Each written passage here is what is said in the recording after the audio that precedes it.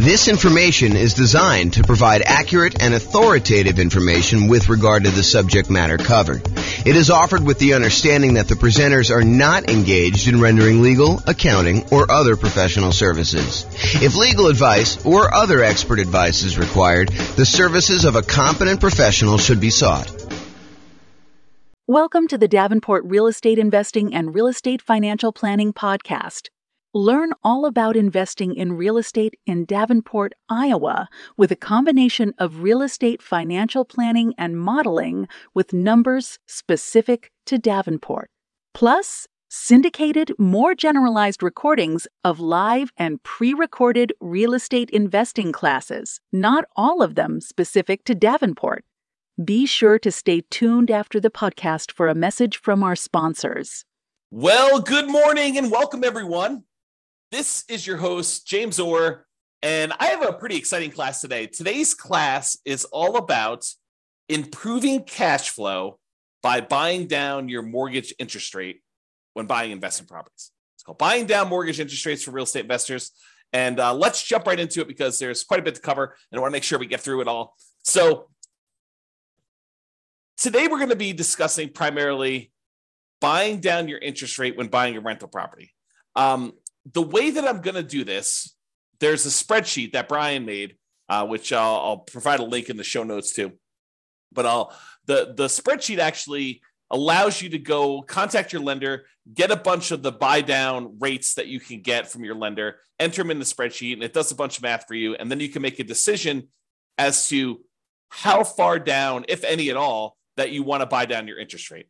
And that is the way that he does it is one way of calculating the return you'd get from buying down your interest rates. There is an alternative way of doing this, and that is to calculate the internal rate of return that you would get on that extra money that you'd spend buying down the interest rate. And arguably, some people, including me, might suggest doing it with an internal rate of return calculation. However, that's not what we're going to cover today. And the way that we're going to do it today, I think is completely valid. I think it's just a slightly different way of looking at it and a probably easier way to understand than internal rate of return for most folks. Okay, so this can be a really good strategy for improving cash flow. And as you might see, one of the alternative strategies to this is, you could take this extra money and decide to put it down as additional down payment instead of taking that money to buy down the interest rate. And in some cases, I would say most cases, you would be better off buying down the interest rate. And we will look at that math. Now, there may be a time factor component to that, where if you're only going to hold the property for a year or two or three or whatever you're going to do there, it may be better for you to not buy down the interest rate. It may be better for you to put more down or to not put more down and just deal with whatever negative cash flow or slightly less than ideal cash flow you'd get by not putting more down or buying down the interest rate. But that's something for you to decide. Because if you remember, I'll kind of tie this back into when we talked about achieving financial independence.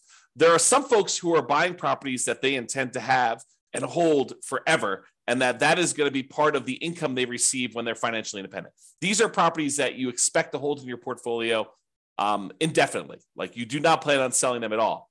And then there are other properties where people would buy in order to get a really good return on, especially that early on, that like excellent return on equity you get when you own a property for the first few years and your equity is relatively small because you're highly leveraged and you're able to get like almost like rocket booster type returns on that. Some people are going to buy properties to get those rocket booster type returns with the intention of trading them up for something else, doing a 1031 exchange and buying something larger, or selling off those properties, paying all the expenses on them, the capital gains, the depreciation recapture, the real estate commissions, if you've got any of those going out, and closing costs, if you've got those going out, and then take that money and then use that in order to stabilize your returns elsewhere, whether that's investing in something else like stocks or bonds, or taking that money and paying off existing loans. So depending on whether this is a property that you plan to hold forever in your portfolio, or a property that you plan on holding for a short period of time and then doing something else with it, you may or may not choose to buy down your interest rate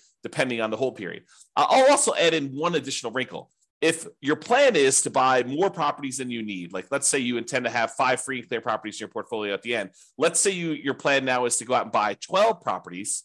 with the intention of you're going to eventually sell off 7 of them and pay off the remaining 5 so that they're free and clear. Well, if you're going to pay off the remaining 5 early with proceeds from selling the extra 7, then you may not want to buy down the interest rates on the 5 either, because those are ones that you will not hold the loan for full term. And so these are things that you should decide. And the reason why we covered those in previous classes before we get to this point is you should decide which properties you plan to have in your portfolio at the time when you are financially independent and how you plan to get there. Like, do you plan on paying off these properties early? And a lot of times we make these plans and they change, but realize that you should have this plan going in. Okay, now that I've given you some background and context, let us talk about doing buying down interest rates when buying a property.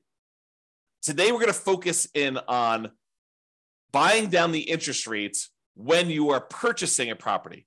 And specifically, I am not going to talk about buying down the interest rates when you do some type of cash out refinance on a property, or when you do some type of cash in refinance on a property where you actually put more money into the deal and refinance your property at the same time in order to get shorter loan term or lower monthly payments, or to get a better interest rate. So we're not talking about cash out refinances. We're not talking about cash in refinances. We're not talking about doing a rate and term refinance where we're refinancing the rate on the loan and or the term on the loan. And we're definitely not talking about recasting a loan where you have a lump sum of money and you want to reduce the payment on your existing loan without changing the other terms of the loan. You just want to kind of like make a $10,000 additional payment on your property and reduce the monthly payment by whatever it is, $50, $100, somewhere in that ballpark, depending on how much time you've got left on the loan. But we're not talking about that either. This is specifically buying down your interest rate when purchasing a property. Okay. Big picture. When you go to get a loan, the interest rate you get on the loan can be changed by how much you either pay and give to the lender, or how much the lender gives you as a credit to take a higher interest rate. So you can voluntarily take a higher interest rate and have the lender give you a credit to help cover closing costs. So you go to a lender and then you tell them, hey, look, I'm thinking about getting a loan. They tell you, okay, the rate right now, if you don't pay any points at all, is going to be 0. It's going to be 7%. 0 points in, 7% loan. However, if you are willing to take 7.25 as your interest rate, we will give you $3,000 or $5,000 or $8,000, whatever it is, as a credit that you can use to cover some of your closing costs. Or you can give us some money and we will give you a lower interest rate. If you sort of like give us $5,000 in advance, we will, instead of giving you 7% of your loan, we'll give you 6.75 as an example. So it can work both ways. You can pay money in order to have your rate lowered, or you can receive money as a credit from the lender in order to take a higher rate. Now, the money you receive is not able to be used for down payment. Down payment is completely different. The money you receive can only be used to cover like closing costs, not down payments. Okay, now, when we're discussing this, for the sake of this class, the change in the interest rate we're talking about is for the life of the loan. Okay. There are other loan programs where you could go in and the lender will say, I'll give you a 2-1 buy down type of loan where for the first year, you get a really low interest rate. For the next year, you get a slightly higher interest rate, but still lower than what it would normally be. And in year 3, you're getting your normal interest rate. You can have a seller, a lot of times it's a builder, paying a lender in order to buy down the interest rate for you for a period of time, like a temporary lower interest rate. That is not what we're discussing here in this class. This class, we're talking about you paying a fee to the lender, and in exchange, the lender is lowering the interest rate for the life of the loan. So if you were going to get a 7% loan, now you're able to get 6.875, and that lasts for 30 years. Or until you pay off the loan. So you can pay off the loan organically over that 30-year period if it's a 30-year loan. Or if you make extra payments on it, it could get paid off sooner. So that interest rate would only last until the loan is paid off, you making extra payments. Or if you go sell the property, then the loan gets paid off and you no longer have that interest rate. Or if you refinance the property and get a new loan on it, then you get rid of that interest rate. So realize when you're buying down these interest rates, you almost need to plan out what you're going to do with your property. You need to do some loan planning and say, I plan on having this loan for 5, 10, 15, 20, 30 years until it's paid off. So as one example, I have a loan on my owner occupant residence, and the loan is at 2.25%. It's a fixed rate 30-year loan. I am probably never paying that loan off. The loan is at such a low interest rate that I would rather have that money sitting in CDs or buy another free and clear rental property instead of paying off the loan on my owner occupant property.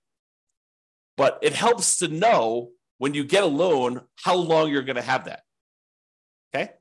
Now, there are other things you could do where you get these short-term interest rates, which we talked about, like that lower payment for the first 2 years. Again, we are not discussing those. Okay.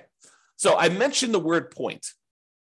What is a point when you hear a lender say a point? Like you may hear them say, look, your interest rate is 7% with 1 point, or 6.5% with 1 point, or 6.5% with 2 points. A point is money that you pay to a lender upfront to get the mortgage interest rate. It is non-refundable. It is a fee that you pay to the lender in order to get an interest rate. And they can be positive where you pay the lender points, or they can be negative where the lender gives you a credit in order to do that. From the lender's perspective, it almost looks to them like money now instead of interest later. So they're like, look, you can pay me $5,000 now, and I will give you a lower interest rate so that I'll collect less interest over time in exchange for a little bit of money up front. Now, 1 point is 1% of the loan amount. So if you're buying like a $500,000 property and you're going to put 20% down as an example, that means you'd be putting $100,000 down on a $500,000 property. So you'd get a $400,000 loan. Then 1 point of a $400,000 loan is $4,000. And to be absolutely clear, this is not part of your down payment. Any points you pay are in addition to the down payment you need in order to get the loan. They're in addition to other closing costs you might have for getting the loan. And the points you pay are not part of your monthly payments. It's not like if you pay points, then those count as part of your monthly payment. Okay. Points are separate things you pay to a lender upfront. They're non-refundable that affect your interest rate on the loan. Okay. That's what points are. So let's talk about what par rate is. The par rate on a mortgage is the mortgage interest rate you'd get if you paid exactly 0 points. You did not buy down the interest rate at all, and you did not receive a credit to accept a higher interest rate from the lender.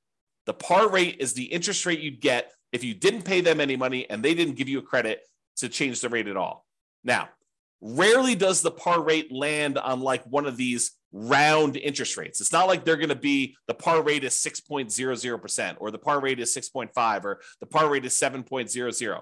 Rarely do they end up on one of those sort of like really round numbers. They're usually like, 6.531 or 6.744 or 6.122. Like they end up being in these like weird spots. So in most cases, when a lender is giving you a quote for kind of like what par would be, they will tell you, par is about 6.5 and you're getting a $200 credit, like a really small credit. Or, par is 6.5 and you have to pay $250 in order to get that rate.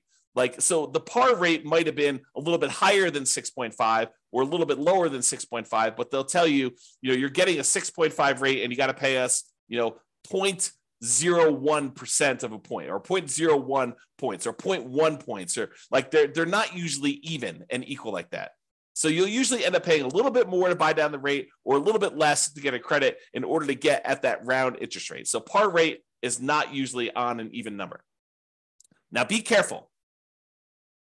When you ask a lender, hey, what's the rate you're giving me? Be careful that you understand what the terms of that rate are. And what I mean by that is some lenders will automatically default to giving you a rate with 1 point. So you can't just call a lender up, and we cover this, and we'll cover it again when we go through the class on how to compare loans, but I have a class on how to compare loans with different lenders. You can't call up a lender and say, hey, what's the rate today?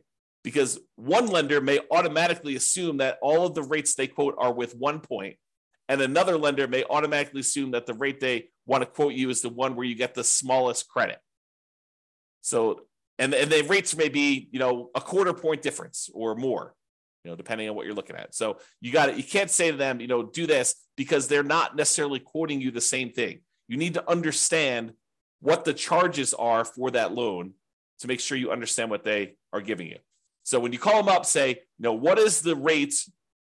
What is the par rate right now with no points?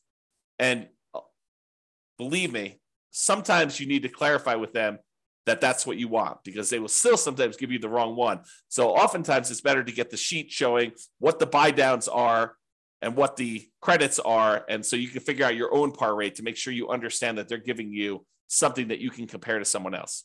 Okay. So just a tip when you call lenders, you're trying to do that. Now, so let me paint a picture for you. You're about to buy a property. Okay. You have enough money set aside for whatever down payment you need. You have money set aside for all the reserves you need on the property you're buying, your personal reserves, and any other properties that you currently own. In addition to that, you have your closing costs set aside for buying this property. And if you're prudent and you actually have negative cash flow on the property that you're buying, and maybe you're buying a property with little down and it's got some deferred down payment, negative cash flow, you've set aside any negative cash flow you'll have until that negative cash flow goes away. We'll talk about this in another class, but you set aside any negative cash flow that you have on that property as a prudent investor, knowing that, hey, that's coming. Maybe I should have my down payment, my reserves, my closing costs, and any negative cash flow that I'm going to have on a property. If you don't have a negative cash flow, you don't need to worry about that. Okay. So that's the context of where we are. In addition to that, in addition to your down payment, your reserves, your closing costs, and maybe some negative cash flow, if you've got that, you have some extra money. So the question is, what do you do with that extra money? Well, number one is you could invest in something else. You could say, I'm going to keep this money on the sideline and I'm going to use it to buy my next rental property, my next down payment, next reserves, next closing costs, all the stuff you need there. You could take that money and you could use it to market for off-market deals. Try to find some type of creative financing situation where you do some marketing and you look for a motivated seller where you can negotiate owner financing or subject to wrap financing or lease option or whatever you're doing there. So you can use it to do marketing to find off-market deals. You can make improvements to a property to improve cash flow, whether that's the property you're about to buy or another property that you own. You're like, if I went and I converted this property to, kind of like closed in the garage or added an extra bedroom or, added a RV parking spot or whatever you want to do in order to make improvements, you could take that money and you could get improved cash flow with it. You could hire a property manager to buy back your own time. You could set aside money to do that. Okay. So these are just some of the ideas of things you could do other than use the money to do what we're going to do today. Okay. The other things you could do is you could de-risk. You could take that extra money. You could say, I'm going to increase my reserves on all of my properties so that I have a lower risk level. If you thought it was prudent to have 1 month of reserves on all of your rental properties, that's probably risky. If you said, I'm actually going to de-risk by taking the extra money I have, and I'm going to make sure I have 6 months of reserves on my rental properties, that's less risky.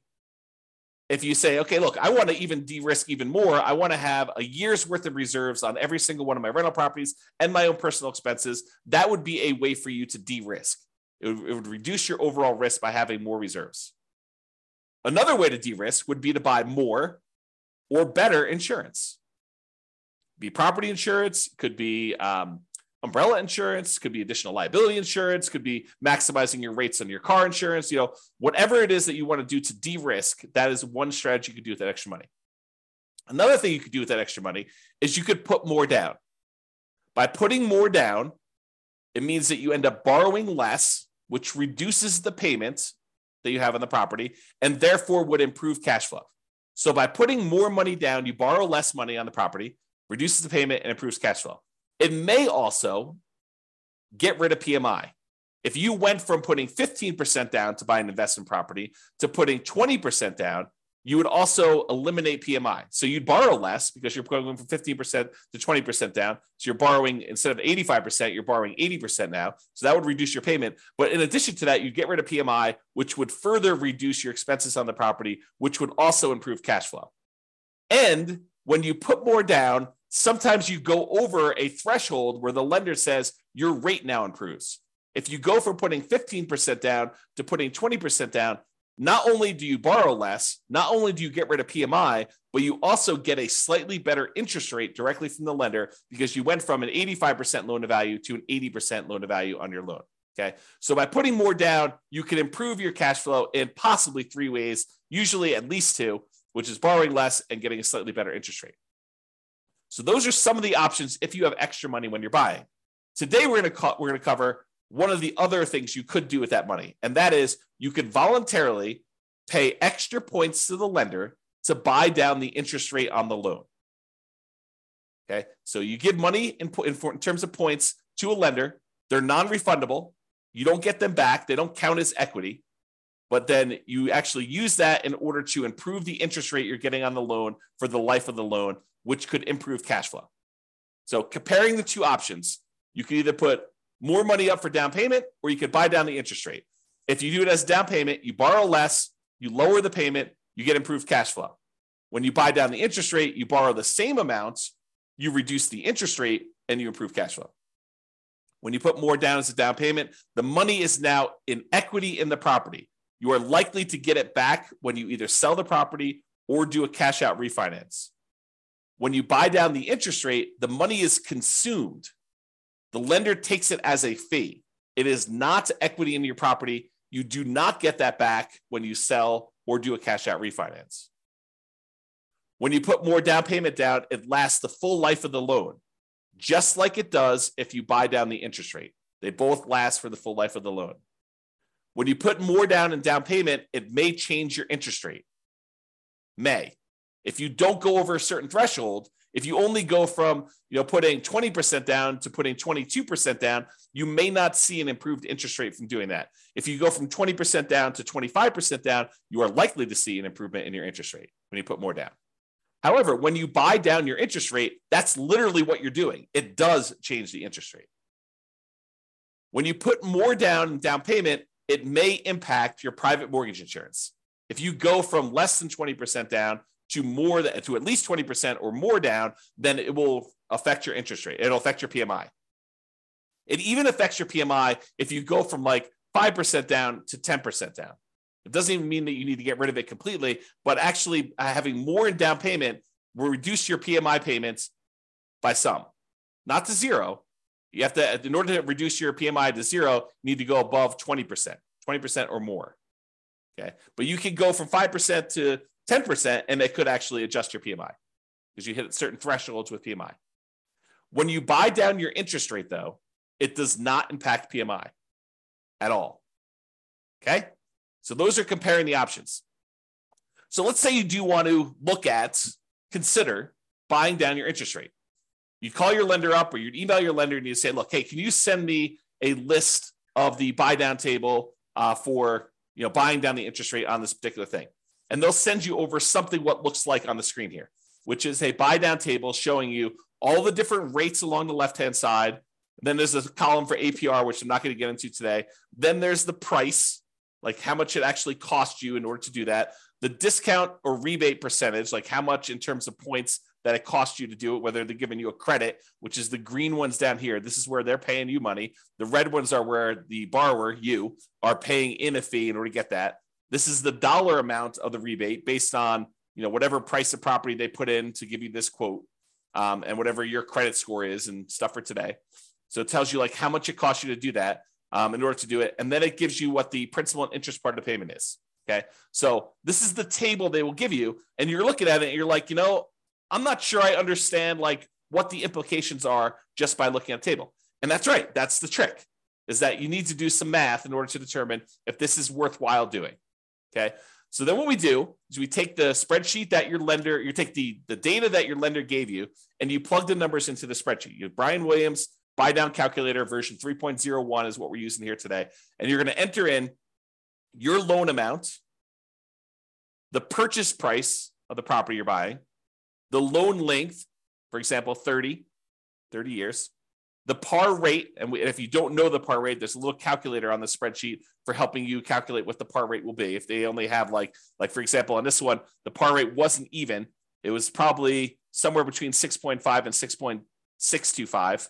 As you can see, one way there's a little bit of a fee, and the other way there's a little bit of credit. So it's between these two numbers. So the spreadsheet will help you calculate what the exact par rate is. And then you copy the interest rates and the costs from the lender email. So it looks something like this.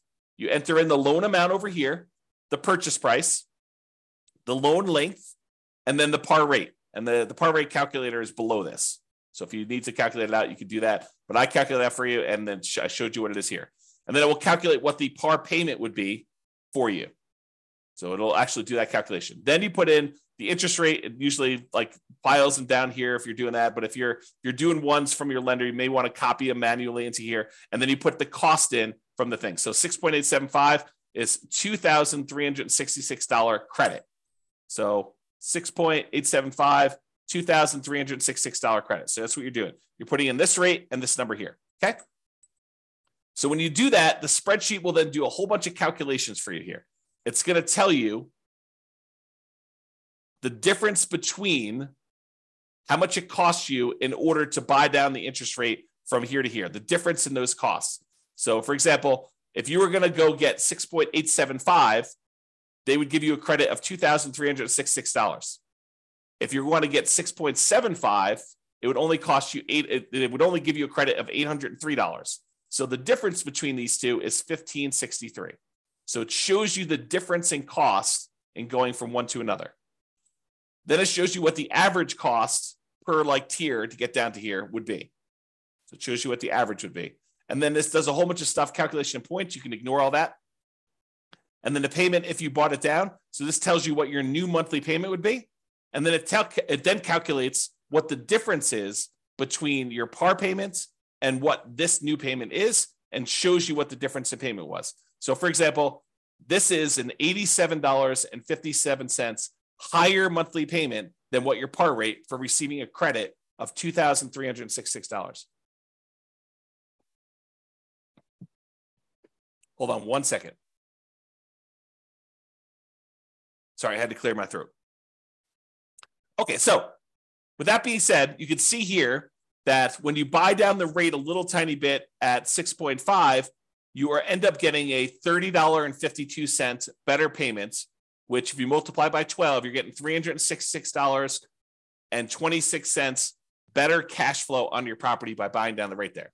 And you can see there are ones where you're getting significantly better cash flow. For example, if you buy down the rate all the way to the max, you get $5,795.31, almost $5,800 better cash flow for the year. Almost $500 a month better cash flow by buying down the rate. Now you got to say to yourself, is it worth paying this amount of money in order to get that rate? That's what we're going to look at. And I've included this thing called vanity rates. So most of the time rates are quoted in the eighth of a point. So 6.875, 6.75, 6.25.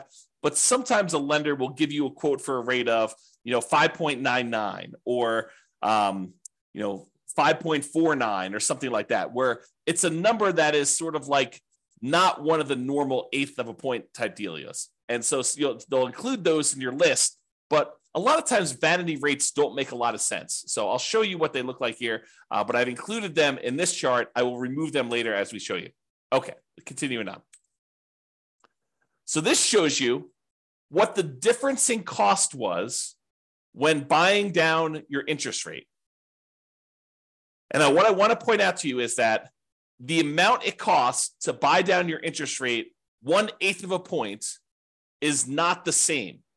And it's not linear. It doesn't automatically increase as you go up. Okay. So this red line shows you where the par rate is. These are credits. These ones over here is you're paying a fee in points in order to get a lower interest rate. But in order to change your interest rate, from it's got the vanity rates in there. So let me go remove the vanity rates here, but it shows you the difference. So for example, right here, in order to go from 6.25 to 6.15, it costs you a difference of $1,662 or $1,078. It's cheaper to go to this one than it was to go to this one. That's what we're showing you here. Okay. So I've got some vanity rates in here. I've got like 6.49 and 5.99. I'm going to go and remove those. I'm showing you where they are, and I'm going to show you that I'm now remove those in the charts. Here's where they were in red. Now that I've eliminated those, now we've got only showing ones where we have the eighth of a point difference. So you could see it a little clearer by removing those extra vanity rates. Okay. So when you go from 6.5 to 6.375, it costs you about, I don't know, whatever that is, $200, $210 more to do that. When you go from 6.375 to 6.25, it costs you another $200 more. But to go from 6.25 to 6.125, it's like $600 less. And there are these inefficiencies in the market for buying down your rates.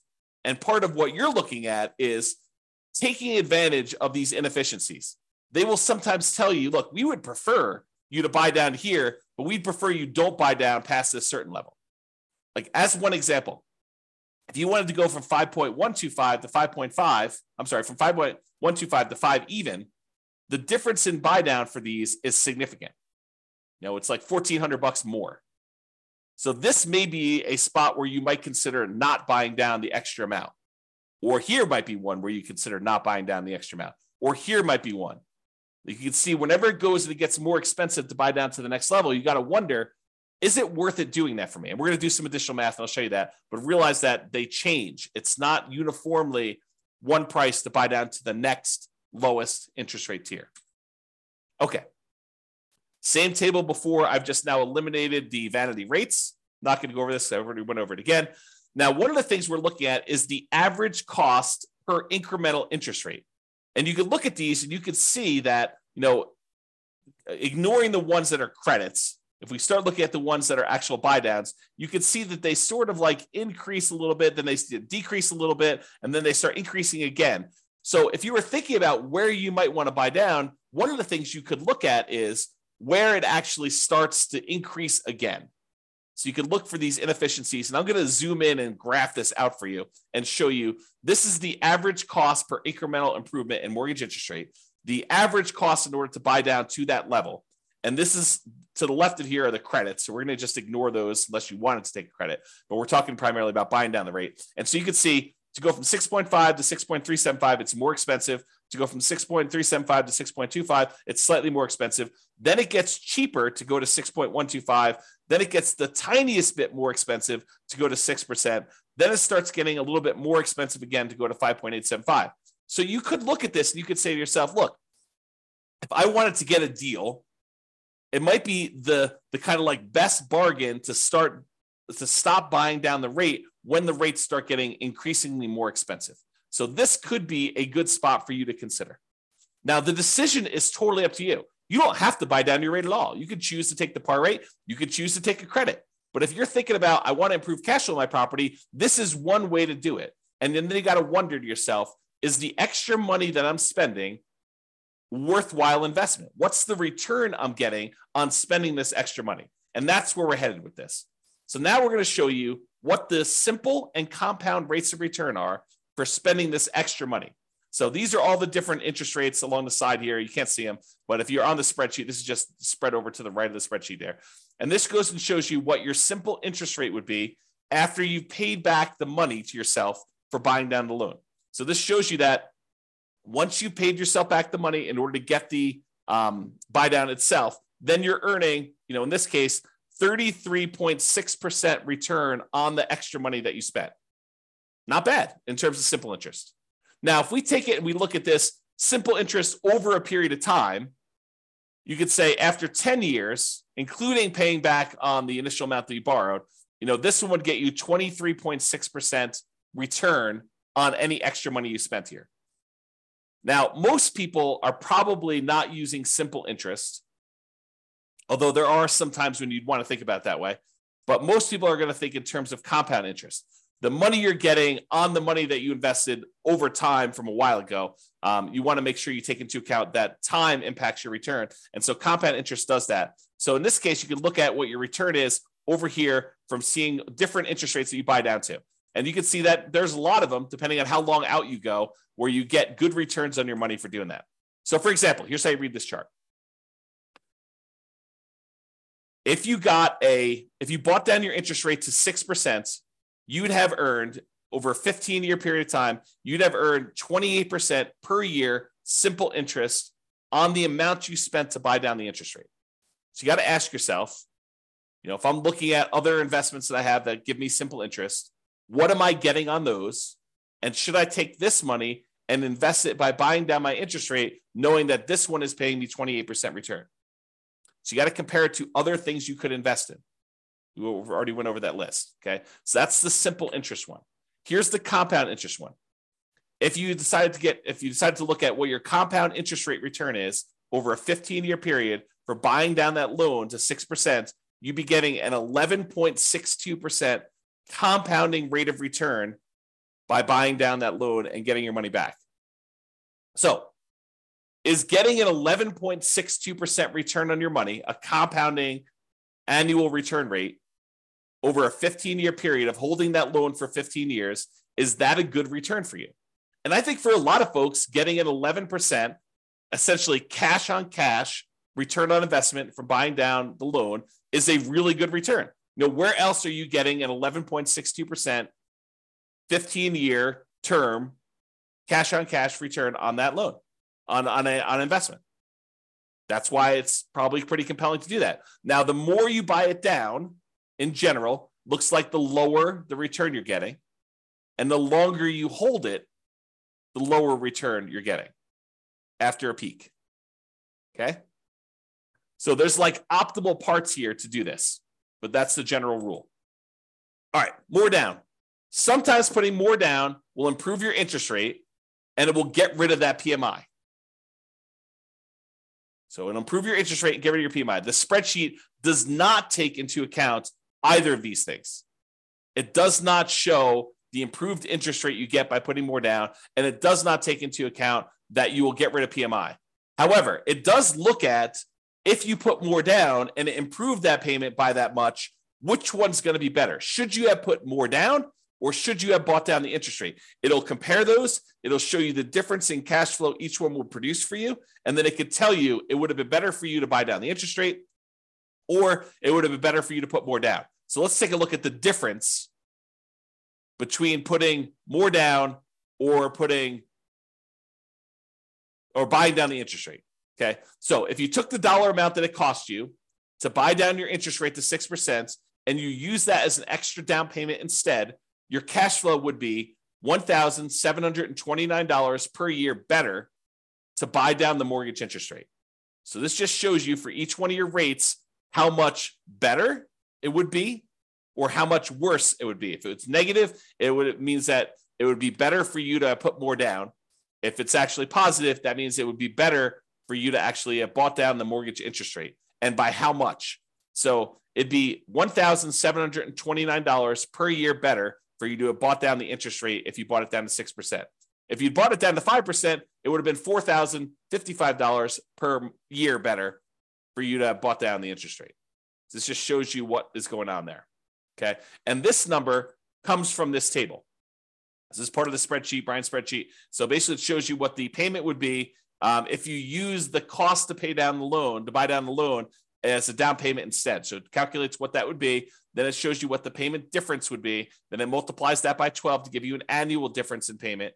And then it tells you some other calculations. So the annual difference in payments here is there. Okay. So it kind of gives you an idea of those numbers. All right. Hold duration. In general, the longer you hold the property, the better off buying down your interest rate will be.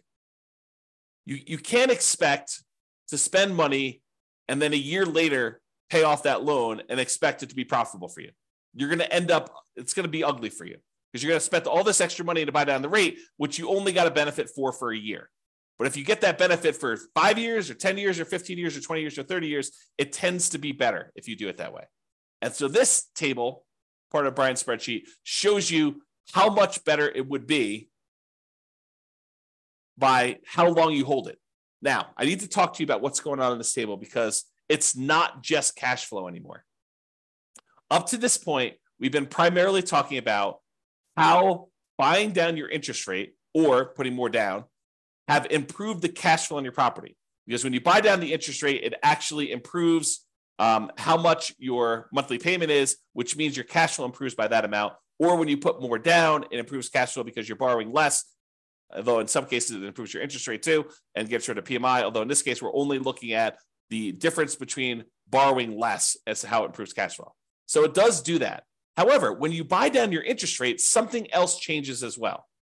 If you remember the 4 areas of return you have when you buy rental properties, there's appreciation. The property tends to go up in value over time. It doesn't matter how much you put down as to how much the property goes up or down in value. If you put 100% down, the property can still go up or down in value the same amount.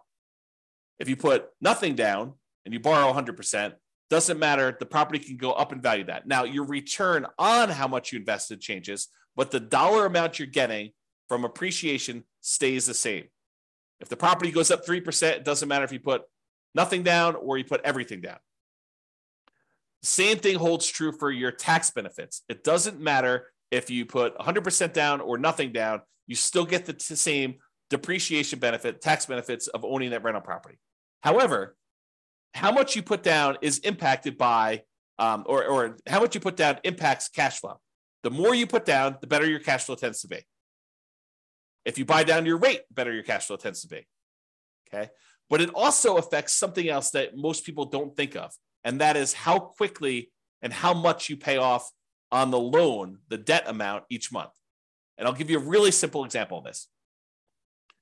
If you're buying a $500,000 property and you're getting a $400,000 loan, the $400,000 has to be paid off over 30 years. So you got to pay off $400,000 over a 30-year time period.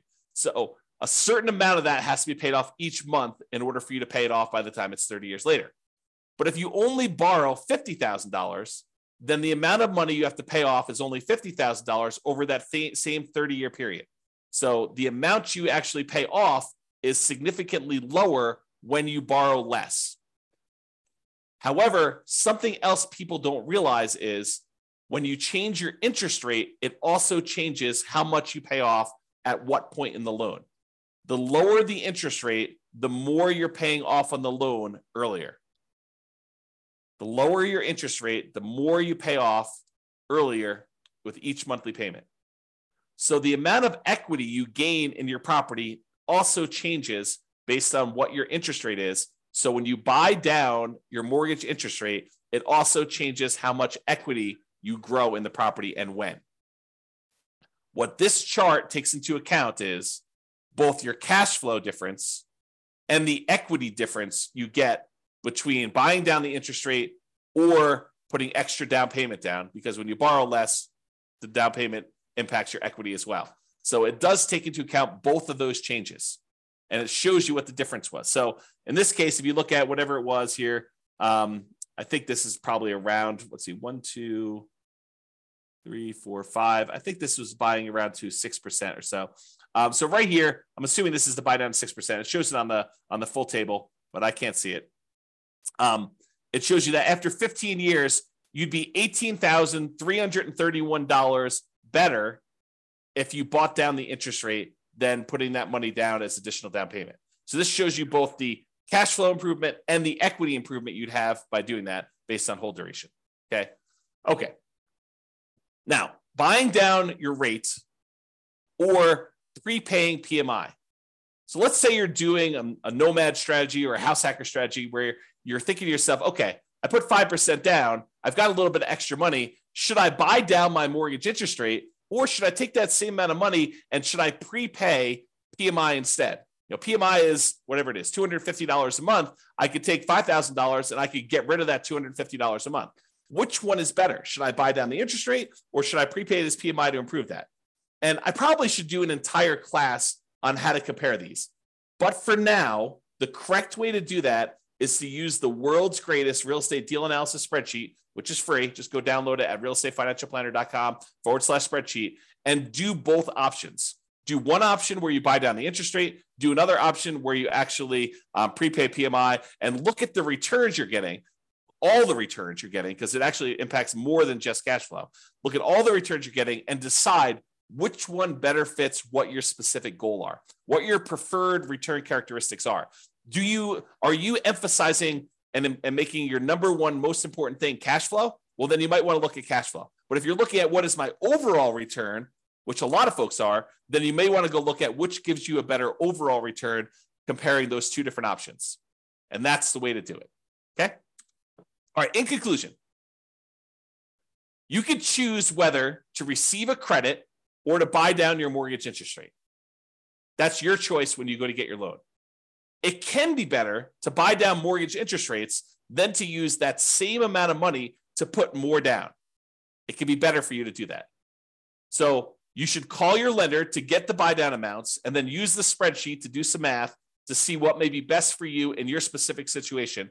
And if you need help with this, ask your lender and or your real estate agent. You know, it would help if you fill out your spreadsheet and you understood what you're trying to do. But if you need assistance, your lenders should be able to answer questions about this and help you do it. Now, the decision is going to be yours. You understanding what return you're getting for buying down this rate from the spreadsheet, you need to decide, hey, look, do I want to spend more money in order to get this perceived return on that extra money that I'm spending, thinking I'm going to hold the loan for that amount of time? Or do you want to not spend money and do that? I mean, it's up to you. So realize that the decision is yours, and it's really a decision about what type of return you want to get on that extra money. Maybe you decide you don't want to buy down at all. Maybe you say, look, I should just take this money and go buy another property. And instead of getting, 11%, additional cash on cash return on this, I can get a overall, whatever it is in your marketplace, 30% overall return on my money when you include appreciation, debt pay down, depreciation, and cash flow on your money. Or maybe you're like, hey, look, cash flow is really important to me. It's going to be what gets me to financial independence. I want to optimize for cash flow. And so I'm willing to spend money now in order to get a really good return on that money by buying down my rate and improving cash flow. It is your choice. All right. That's all I got for you. I hope you enjoyed this class. I'll put a link to the spreadsheet in the show notes for those of you that need that. And feel free to use it to analyze your next buy down when you're purchasing a property.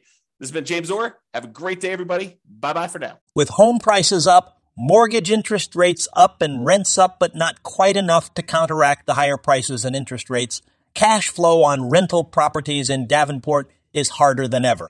Book a call with the Real Estate Financial Planner to apply our proprietary 88 strategies to improve cash flow on your rentals. See the show notes for a link to schedule your call and improve your cash flow today. If you're a real estate agent, lender, or professional in Davenport that wants to help our real estate investor listeners, consider reaching out to learn about collaboration opportunities with this podcast. We'd love to add more value to our listeners by having you assist our investors buy, sell, and finance their real estate investments. See the show notes to schedule a call to discuss collaboration opportunities.